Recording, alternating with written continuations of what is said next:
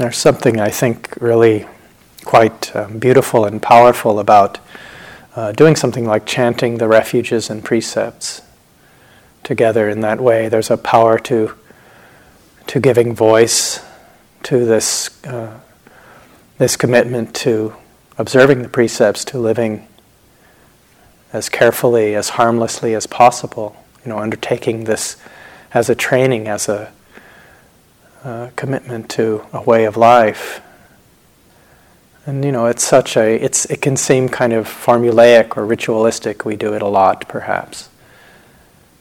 But to really think about the power of this in the world, if everyone made that determination and really tried even a little bit to live that way, we would have a golden age in the world. Everything would be so radically and dramatically changed if that were true. It wouldn't, even if they weren't even very good at it, but made the attempt, it would be huge. And so it's no small thing to do this, to undertake this training. And the last line when we chant together, the idam me silam, magapala jnanasa, may this sila of mine be the support, be the condition, be the cause for my realization of the highest peace. And this is a beautiful aspiration, and it points to the power of Sila as a foundation for our practice and for this realization. And voicing it, I think, in the Pali language is powerful in its way too. This language exists because of these teachings from the Buddha. It's not a spoken language anywhere. It comes to us over the centuries through people doing things like repeating this chant and memorizing the suttas. And so there's a power just in that language, the Pali language.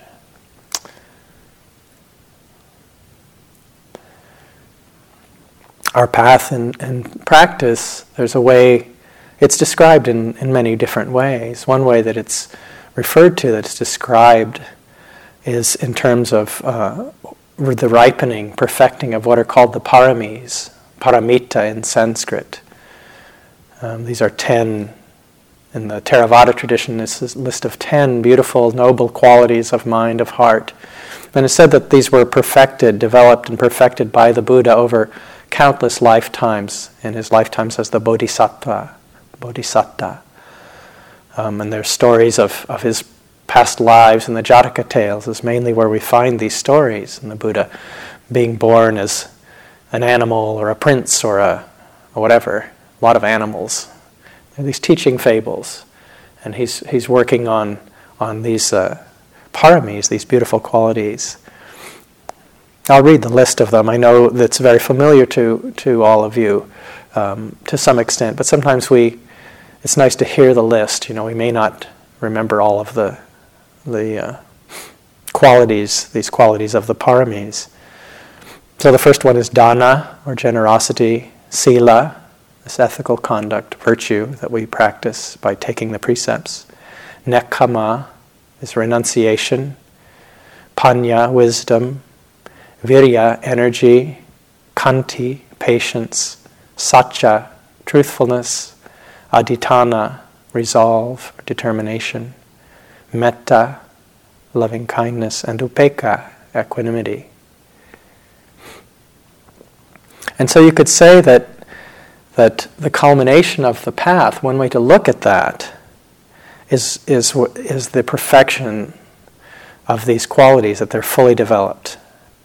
In essence, you could say it's a situation where when the mind and the heart are no longer under the sway of the forces of delusion, of greed, of hatred and confusion, then these paramis, then this is the natural response to life, when we don't relate to the world through these habitual patterns of reactivity, of grasping, of pushing away, of confusion. And so our practice can be seen as the strengthening and cultivation of these. And this is an especially common way of holding the practice in Asia, I think. And I spend a lot of time in Burma, especially in Thailand, Burma, India. And in Burma especially, the practice is a lot of the time it's referred to in this way, related to. People talk about the ripening of parami as a way of describing the path.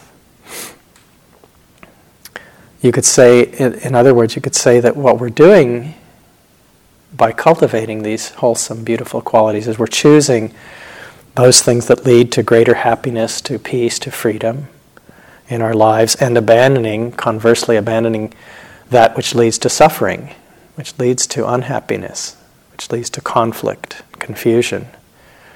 And there's a beautiful circular kind of relationship that is a natural part of this process, because as we pay attention and live carefully and cultivate these wholesome qualities, then we make wiser choices, and this leads to greater happiness and ease in our lives, in the world. And then these wiser choices, as we pay more attention in this way, then this becomes more refined and subtle. It leads to even greater freedom, wiser choices, more peace, more ease, and moving more and more towards freedom in this natural spiraling upwards that happens. This is a quotation from a teacher in Burma named Sayadaw U Jotika. He said, "Freedom really means knowing what is useful, what is beneficial and worthwhile, knowing what is wholesome and what is unwholesome, and choosing that which is wholesome, good, and right, and then doing it wholeheartedly." Sometimes we hear a list like the list of the paramis that I read, and we can find it hard to relate to the idea of cultivating or perfecting these, and sometimes we'll see it as kind of a checklist of qualities that we may not have so much of, or see that we're lacking, we feel we're lacking in them, as though we're born somehow with a certain amount we're not going to measure up, and we'll be deficient in some way. That's just the way it is. But of course, that's our hearts, our minds are malleable. Things do change. Nothing is static. There'd be no point in spending time on retreat if that weren't the case.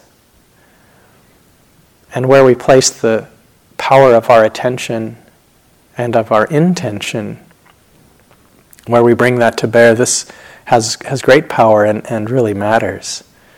And the Buddha placed great emphasis on the power of intention in the mind and the heart.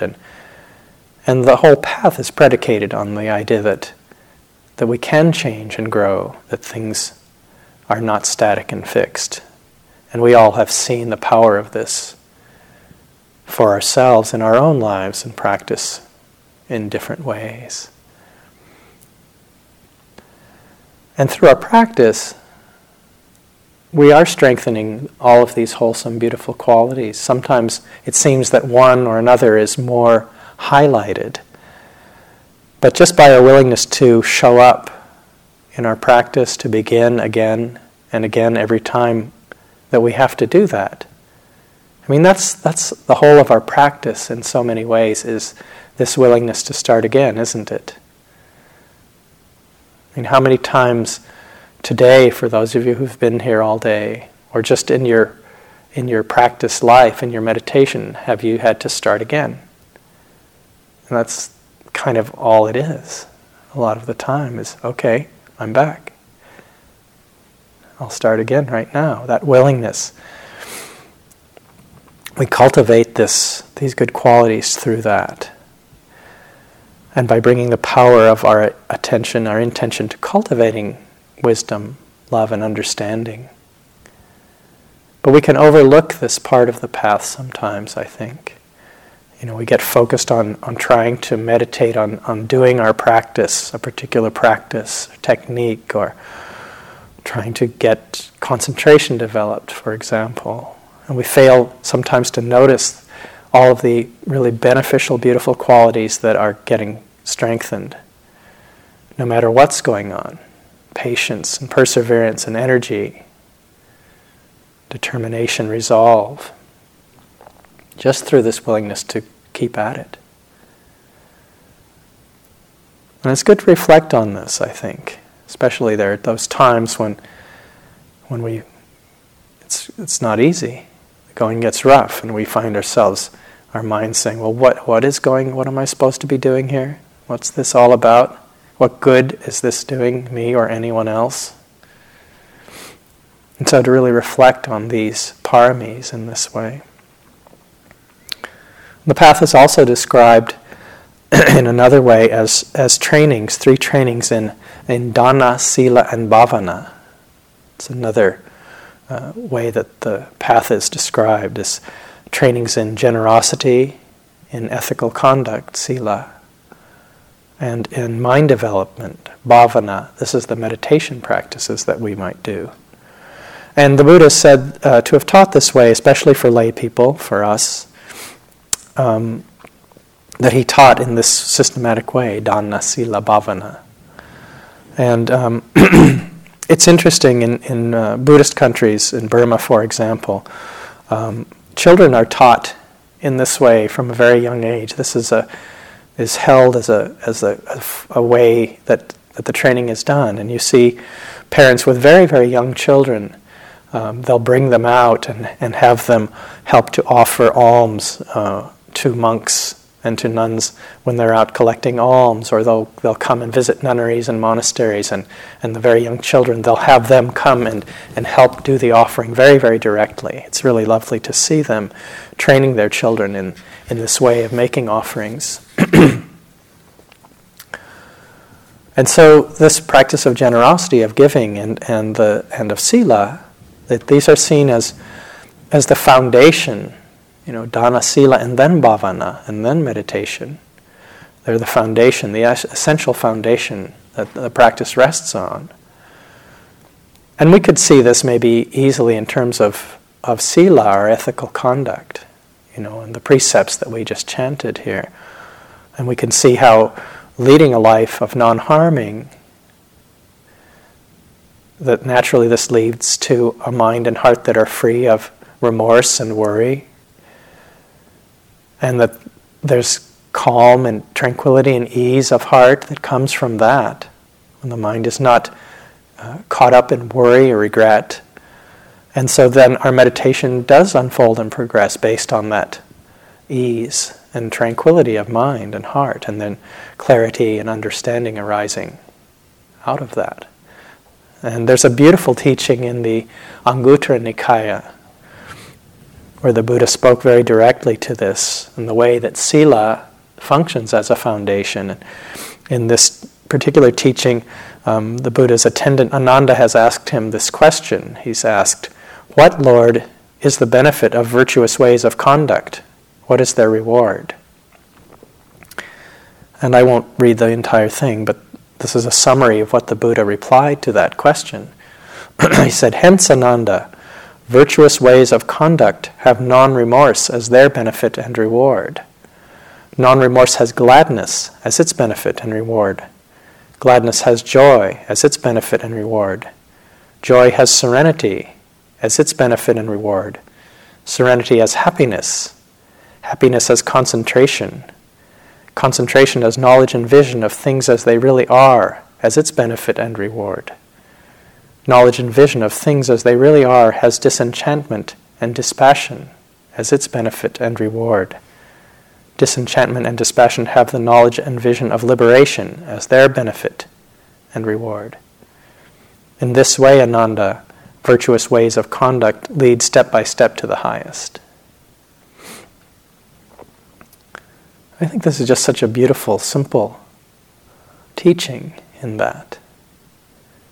Points so directly to this natural way that this would unfold for us. But it may be less obvious the way that how generosity might be seen as an essential foundation. It's pretty clear with our conduct in that way. But why would generosity be seen as so essential, as part of this foundation upon which the practice rests? But if we think about it, the practice of generosity is an expression very direct expression in the world of non-greed, of non-holding on. It functions essentially as a direct and tangible counter to this force of clinging, of attachment in the mind and the heart. Excuse me.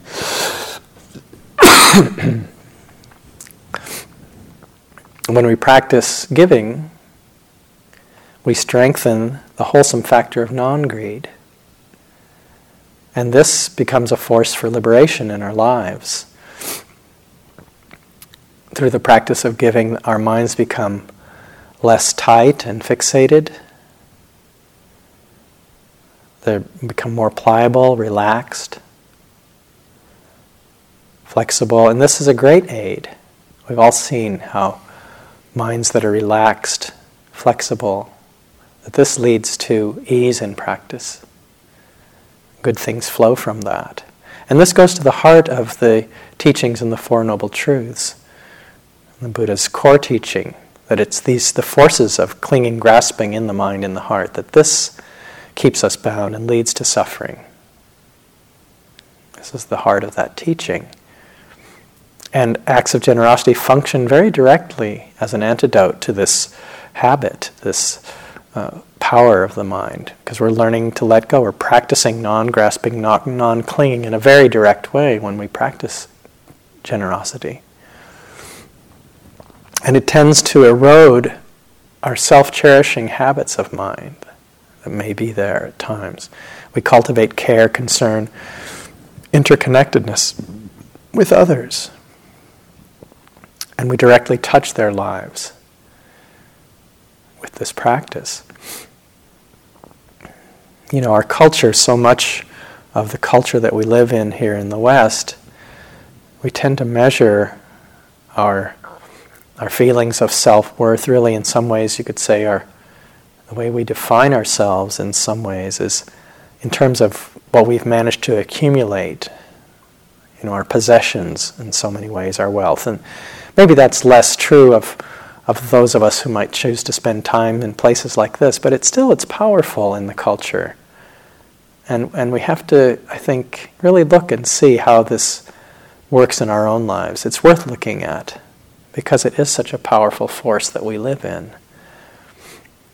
And it's less frequently that our culture admires kindness and care and generosity in this way, that holds it as these in that same way.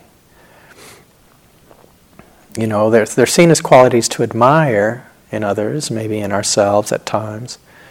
But often, in some ways, the culture can sometimes see these as signs of weakness. You know, certainly in some areas of business, you know, there's a cutthroat quality in the world of business at times. And, you know, this idea of going for what you want at the expense of others, and ambition and drive and even greed can be highly prized at times in the culture. You know, get what you want, go for yours, you know, put yourself first. These can be really held highly in high esteem in the culture. And it has its effect, I think, on all of us at times. But you know, at the end of the day, what's going to matter to any of us, to anyone? You know, will our stuff bring us happiness when push comes to shove? Of course, none of us would say yes, but it's really worth looking at our lives in that regard. You know, where are we going to look for meaning?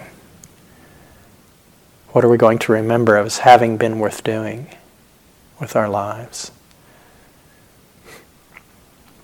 Sometimes I think, you know, we hear a talk like this on the practice of generosity, seems to be what it's about, and it can seem kind of basic, you know, Buddhism 101 or something. But, you know, Dana and Sila, these foundation practices, it's not like we get that in place somehow and then that's done, and then we just, now we're going to meditate, you know, that's all set and we're okay with that. You know, they're constantly being refined, and they're woven into the very fabric of our practice at every stage, every step of the way. It's worth looking at our relationship to these foundations. The Buddha spoke of the power of generosity in many cases, many places in the suttas. This is a famous quotation from the Itivuttaka. He said, "If beings knew as I know the results of giving and sharing, they would not even eat without having given, nor would the stain of selfishness overcome their minds.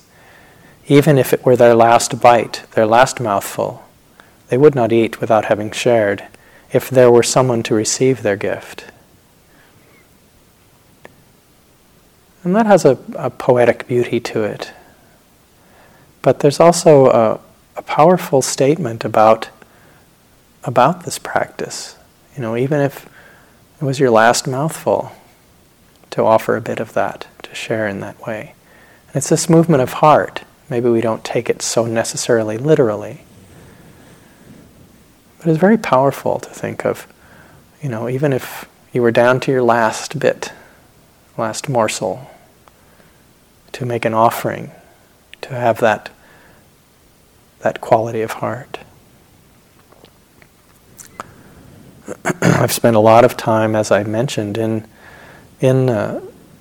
Asia over the years, especially in Burma and Thailand and India.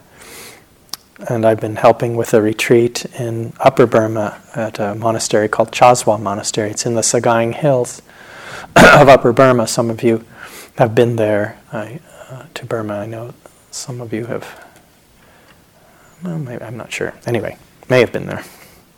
Beautiful part of that country, kind of the heart of practice in many ways, the Sagaing Hills in Upper Burma. And I trained and lived as a monk for a time in Burma as well, and spent time on pilgrimage to the Buddhist sites in India.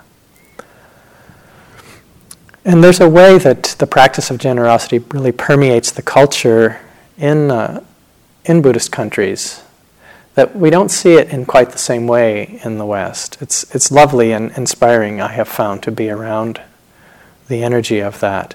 And it's not to say that there's not generosity here in this country. Of course there is, and there are abundant examples of that. And you just look at the huge outpouring of relief aid that comes out of this country, for example, in times of natural disaster. People are so generous in that way. And all these foundations and humanitarian aid organizations and huge philanthropy and volunteerism that takes place in this country. So it's not that there's not generosity here, but it's held in a different way. Usually here it is this kind of philanthropic or volunteer kinds of work. But in the Buddhist countries it tends to be held and looked at in terms of the way that it functions as a foundation for the path of practice, and in terms of the meritorious benefit of these kinds of practices. And the Pali word for merit is punya. Idam me punyam. May this merit in the chanting we did. Idam me punyam. Punya. And it's a real central concept in the teachings of the Buddha that I think gets understood a lot in the West. I know for myself, when I first heard about this merit, I didn't want really anything to do with it, actually. It was the first time I really heard merit talked about much. I had volunteered to take care of a group of monks who were spending the rains retreat. It was, for those of you who know the Abhayagiri monastery in California, it was before it got started. I was helping to take care of Ajahn Amaro, some of you may know him, and 3 other monks who were spending the rains retreat in Northern California. And I helped to set up a place for them to stay and took care of them during the rains time. And it was actually during that year, in 1995, that the land for Abhayagiri was donated to the Sangha there.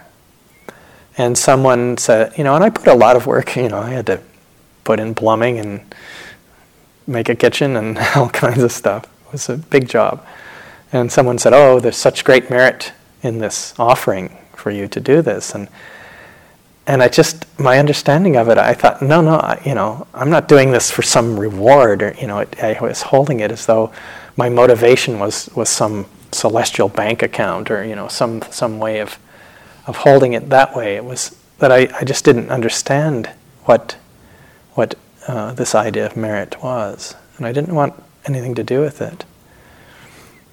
But if we really understand this quality or idea of the meritorious nature of our wholesome actions, we see that it's the acknowledging that these good deeds, these skillful actions, that they have a power in the world, in our lives, that extends beyond the time and the scope of any action we might do, of the deed itself.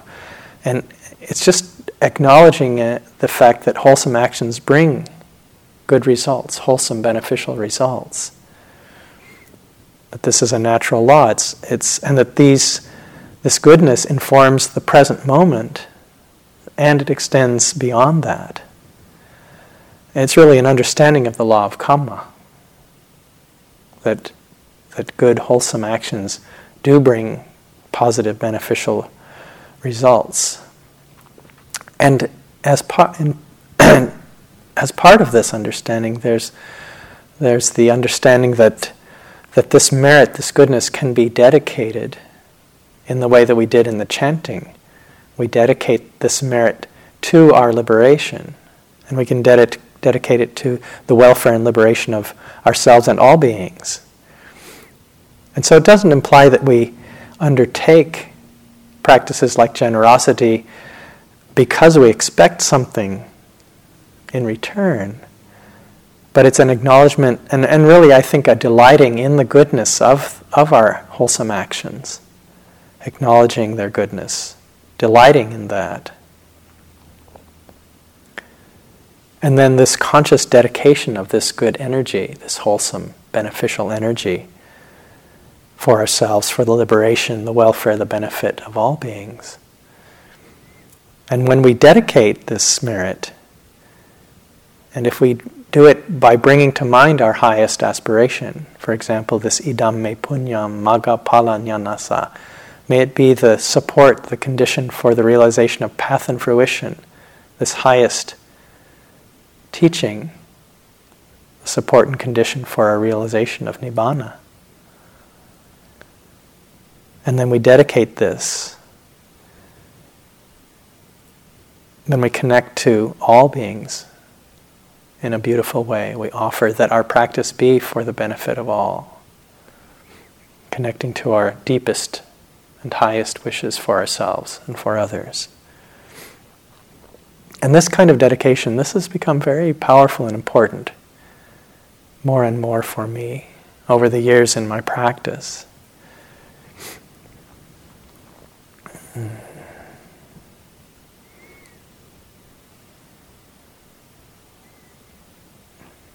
When this offering, this generosity of heart, flows from a connection to our own highest aspirations and our wishes for the well-being, the liberation of others,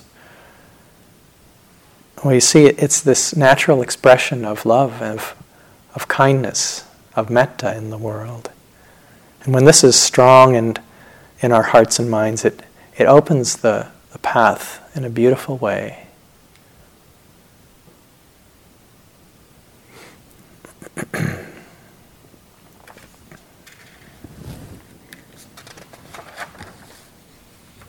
I did just fairly recently come back from some time in Burma. I was helping again with that retreat I mentioned, and I go almost every winter to Burma when I can, and help with that retreat. I also am working with a couple of small humanitarian aid projects there.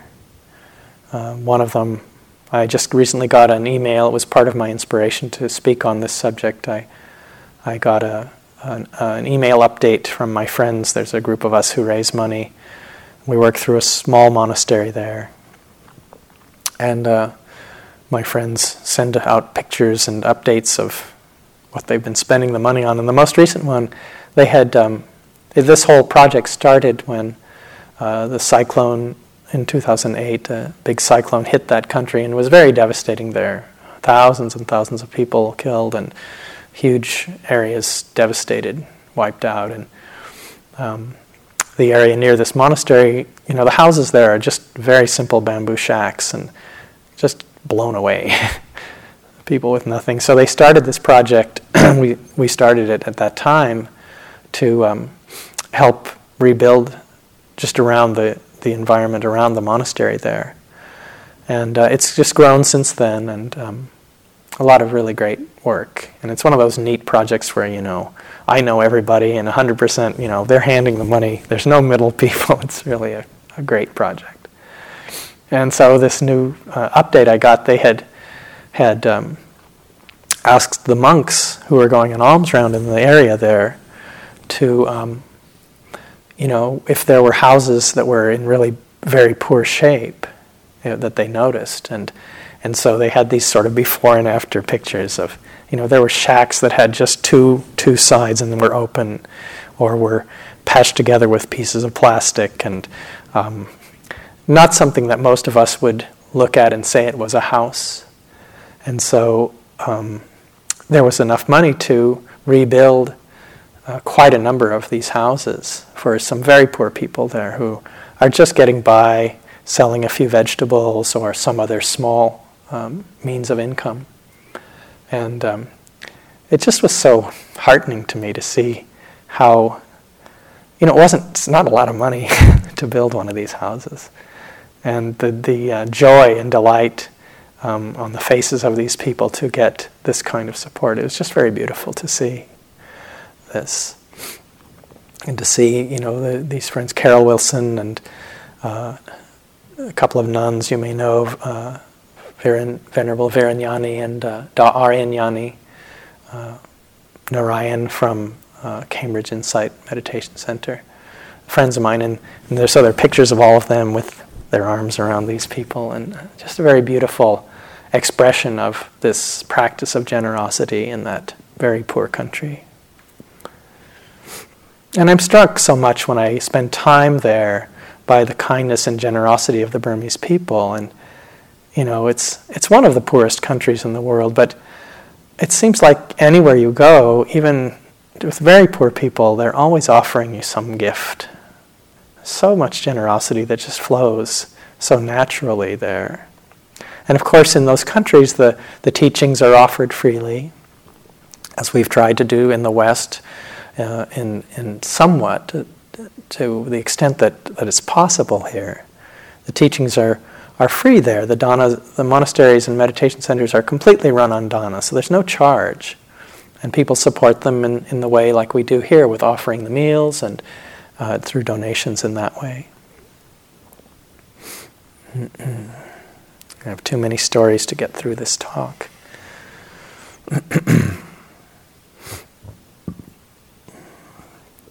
There was a time when I was living as a monk in a monastery there, and what you do as a monk is you go on alms round. That's right livelihood, and so you walk through the village neighborhood with a bowl and collect food,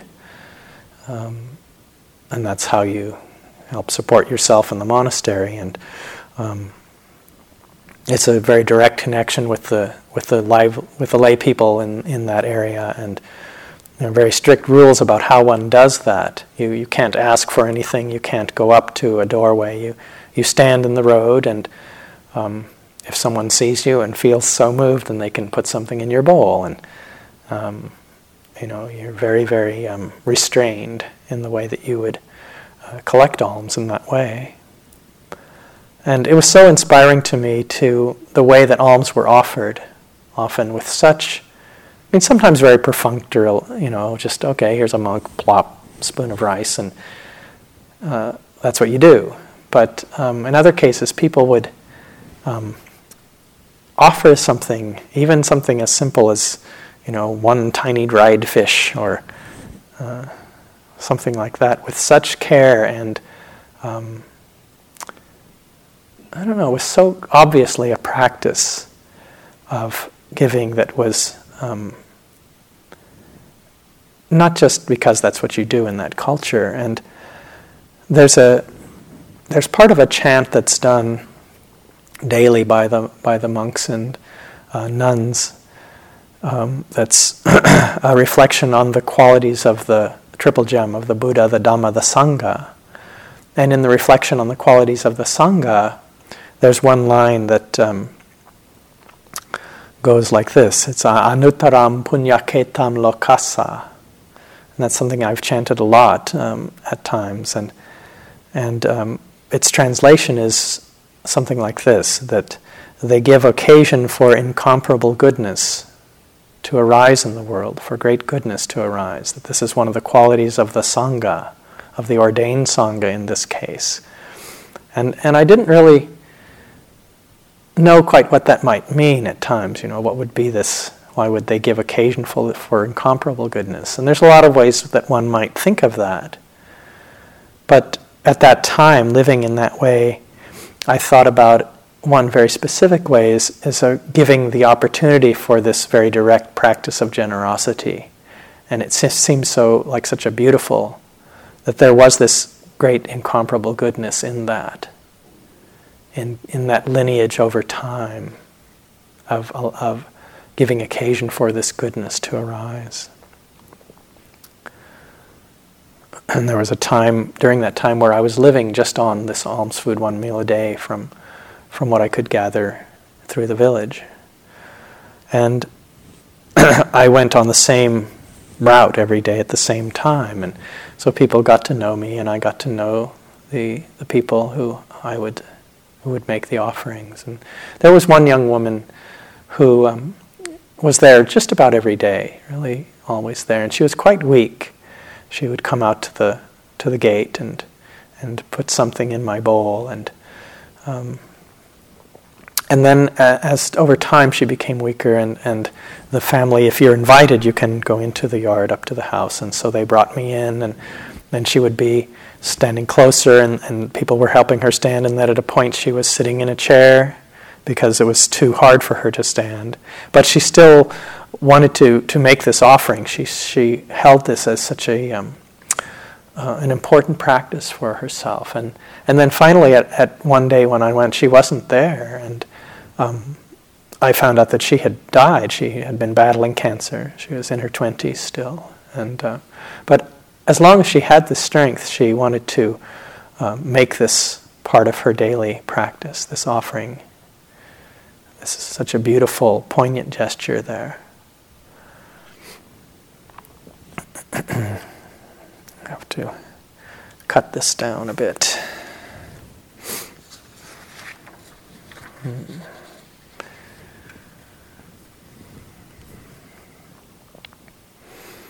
The other half of the equation in practicing generosity is receiving. And so much of the time for me, living as a monk especially, and at other times in Burma where, I have more than, you can be really poor here and go to Burma and you're really rich. Just if you have enough money to get over there. And even as a monk, there were resources I could have fallen back on that the people who were offering food to me, they didn't have that. And it was really humbling and it brought up a lot in me, to be somehow worthy of this kind of offering. But there was the realization that these offerings were not personal. It wasn't about me. I was a symbol of the triple gem. That's what that was about. And it was that these people, it was a reflection of their faith, their understanding of the power and beauty of giving in this way. And in that way, then the giving and the gift and the receiver, that all were equally empty in that. That it was just this power of that gesture of heart and this faith in the triple gem. But it brought up a lot, for me around habits around receiving, and feelings of not being worthy, or I don't deserve this, or in times of embarrassment. We may have these kinds of habits around receiving. It can be interesting to look at our relationship to receiving offerings. And can we delight in the joy of the one who's making the gift?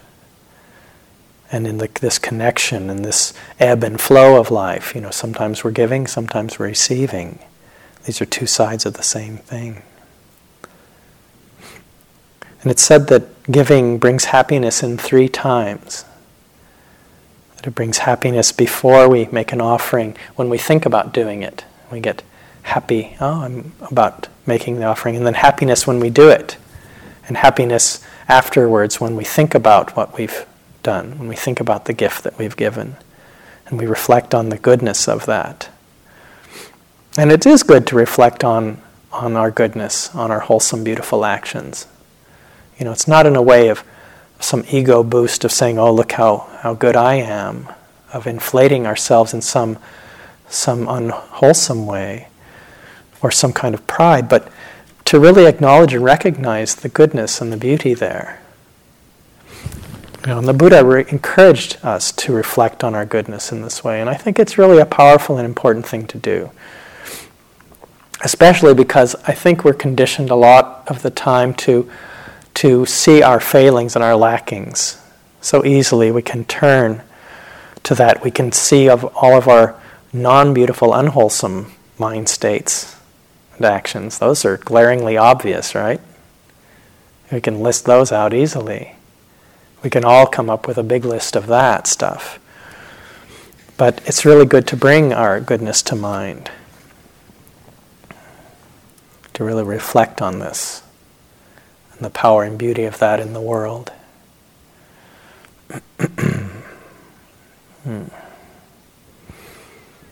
Okay, I'll tell one other good story. There's a monk I think he's 95 now, and this is in Upper Burma, in the Sagaing Hills, and we've nicknamed him the Happy Sayadaw. I think he's probably the happiest being I've ever met. Someone once asked him why he was so happy, and he said, there's no aversion in my heart towards you or anyone, anywhere. If we can think of this as that this isn't arising in the mind stream, in the heart, what would that be like? And I was going to give a talk on Dana at the end of this retreat. I was managing it. This was years ago, and I was there as the manager, and my friends and cohorts there were going to go visit this Happy Sayadaw. We just like to sit with him. He's someone it's worth going halfway around the world just to hang out with him for a little while, just to sit in the same room. And so I said, no, I want to think about what I'm going to say. And they said, no, you don't need to. Just come with us. So I said, okay, I'll go, but I want to ask Sayadaw a question. So we went in and paid respects, and I said, Sayadaw, I'm going to talk to the people at the retreat, the yogis, about generosity, the practice of generosity. Do you have any suggestions what I might say? And I said, I'm going to be talking about Dana. And he said, Dana. He likes these gestures wildly. He said, Dana. And then he reached down, there was a bowl of oranges, and he picked up oranges. He started throwing the oranges at me, and he said, this is Dana. And then he just gestured around. He said, all of this is Dana. Everything here. We said, without Dana, we wouldn't be here. None of this would be here. And I thought, okay, yeah, he's a monk, and all of that place was offered by people. Where he lived was built through people's donations and their generosity, and so that's clear. But then I thought about my own life and how my own life was so dependent and so based on the kindness and generosity of others. So much in my life, really, without Dana, without generosity, I wouldn't be there, wouldn't be anywhere. And I can think about that on so many levels, and I think all of us can reflect on our lives in that way and see how much truth there is to that. Never going to get through this. Sometimes we think about giving, and and we can feel that somehow if we give, that we'll have less, or that somehow we'll be diminished in some way, that we can feel that we don't have enough to give. But actually, when we take this on as a practice, and it's not about quantities or how much or anything like that. It's not about stuff or what is given. It's this movement of the heart. And we actually find that the opposite is true, and that by giving we are actually enriched, and that this sense of inner abundance is developed through the action of giving itself. And this feeling that we have enough to share, even if it's just part of our last mouthful. Some movement of the heart in that way. This is a quotation from Lao Tzu I found that I think is quite lovely. It says, "The sage never tries to store things up. The more he does for others, the more he has. The more he gives to others, the greater his abundance." And as I was saying, this feeling of inner abundance is not based on some objective criteria in terms of material wealth. And clearly, there's people who have lots of material wealth who feel a sense of inner poverty, you could say. They cling to what they have, and they're not able to feel this movement of heart. So it's not based on that. And as I've been talking about, often those who are the poorest economically are the most generous of heart and spirit. One way we can connect to that feeling of inner abundance, this inner plenty, inner wealth, we can ask ourselves in any moment, what do I need right now in this moment, to be happy, to feel content, to feel complete? We're so conditioned through the culture, through advertising, bombarded with all these messages to convince us that we are lacking, everything we don't have that we need. And that's the whole way advertising works. You need this, whatever it might be. And even if we don't buy into it on an intellectual level, it's strong conditioning, as I was talking about earlier. But what do we really need in any moment to feel whole and complete? When do we feel happy and whole and fulfilled? And often we find it's when things are simple, and it's maybe times on retreat when we tap into this feeling of deep contentment. It's not about anything that we're getting. Our life could be very, very simple.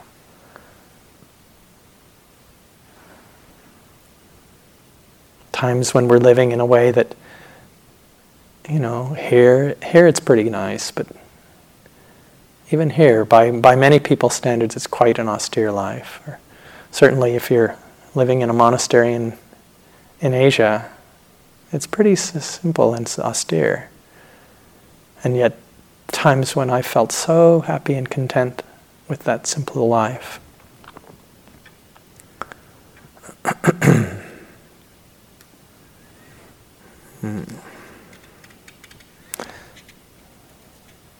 This feeling of inner abundance, of inner wealth, it leads to, I think very naturally, this beautiful quality of heart of gratitude arises very naturally from that. And when we give, when we practice dana, generosity, then feelings of gratitude arise so naturally out of that. And these are kind of different aspects of the same thing, I think. And we all have a lot to be grateful for in our lives. So much, simple things. And it's good to take time, how often do we actually take time to count our blessings? As I was saying, we can see what we don't have so easily, but how often do we just reflect on all that we do have? Someone once told me they had a practice where they thought of 5 things every day to be grateful for. And just, we're warm and it's cold outside, and we have food, and we get to be on retreat. That is really great. To have that. That's something I'm so grateful for when I get that chance. The chance, the interest, and the opportunity to hear the Dhamma in whatever way that may come to us. This is a quotation from a priest named Henri Nouwen. He said, "In the past, I always thought of gratitude as a spontaneous response to the awareness of a gift received. But now I realize that gratitude can also be lived as a discipline. The discipline of gratitude is the explicit effort to acknowledge that all that I am and all that I have is given to me as a gift of love, a gift to be celebrated with joy." And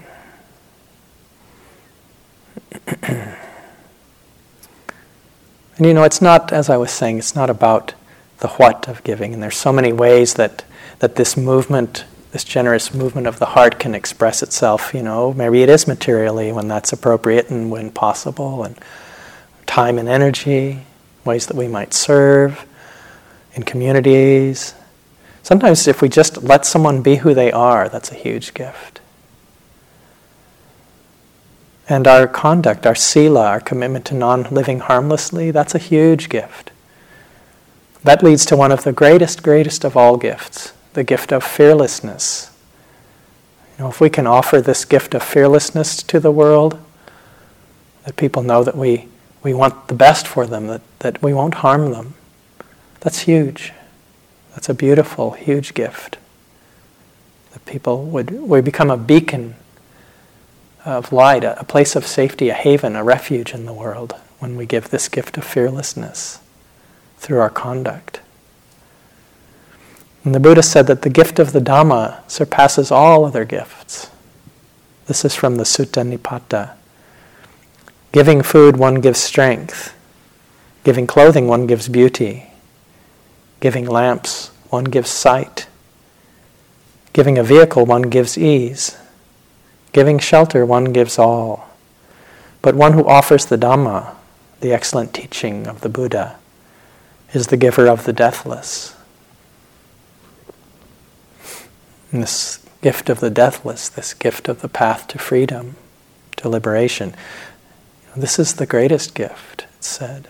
And this is the gift that we're all giving through our practice, through our commitment to Sila, to ethical conduct, through this intention to cultivate wisdom and compassion and love. This is a beautiful, powerful, perhaps the most powerful gift of all, a gift of our practice.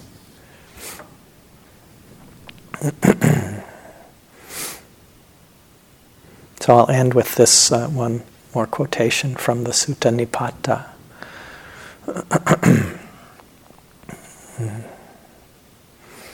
One who shares his wealth with some, but does not gladly give to others, is only like a local shower.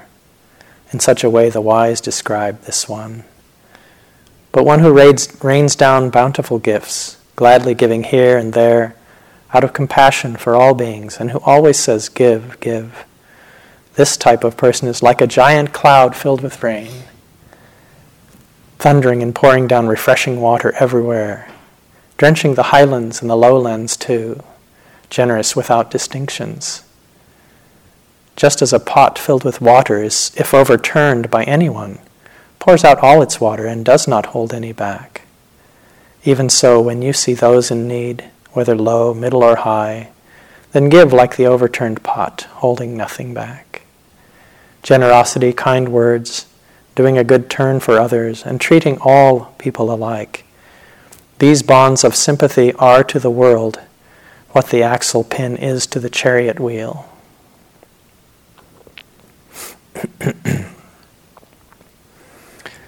So we'll have a quiet moment here and let these words drift away, and I'll ring the bell, and then we'll chant the verses of sharing.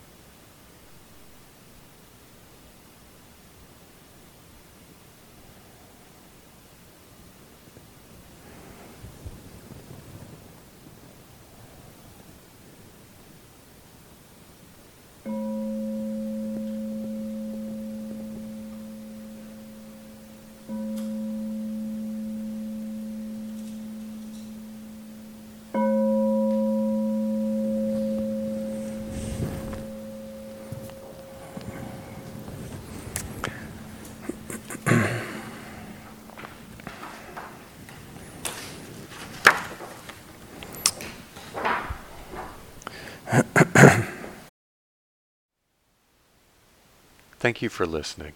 To learn how you can support the teachers and Dharma Seed, please visit dharmaseed.org/donate.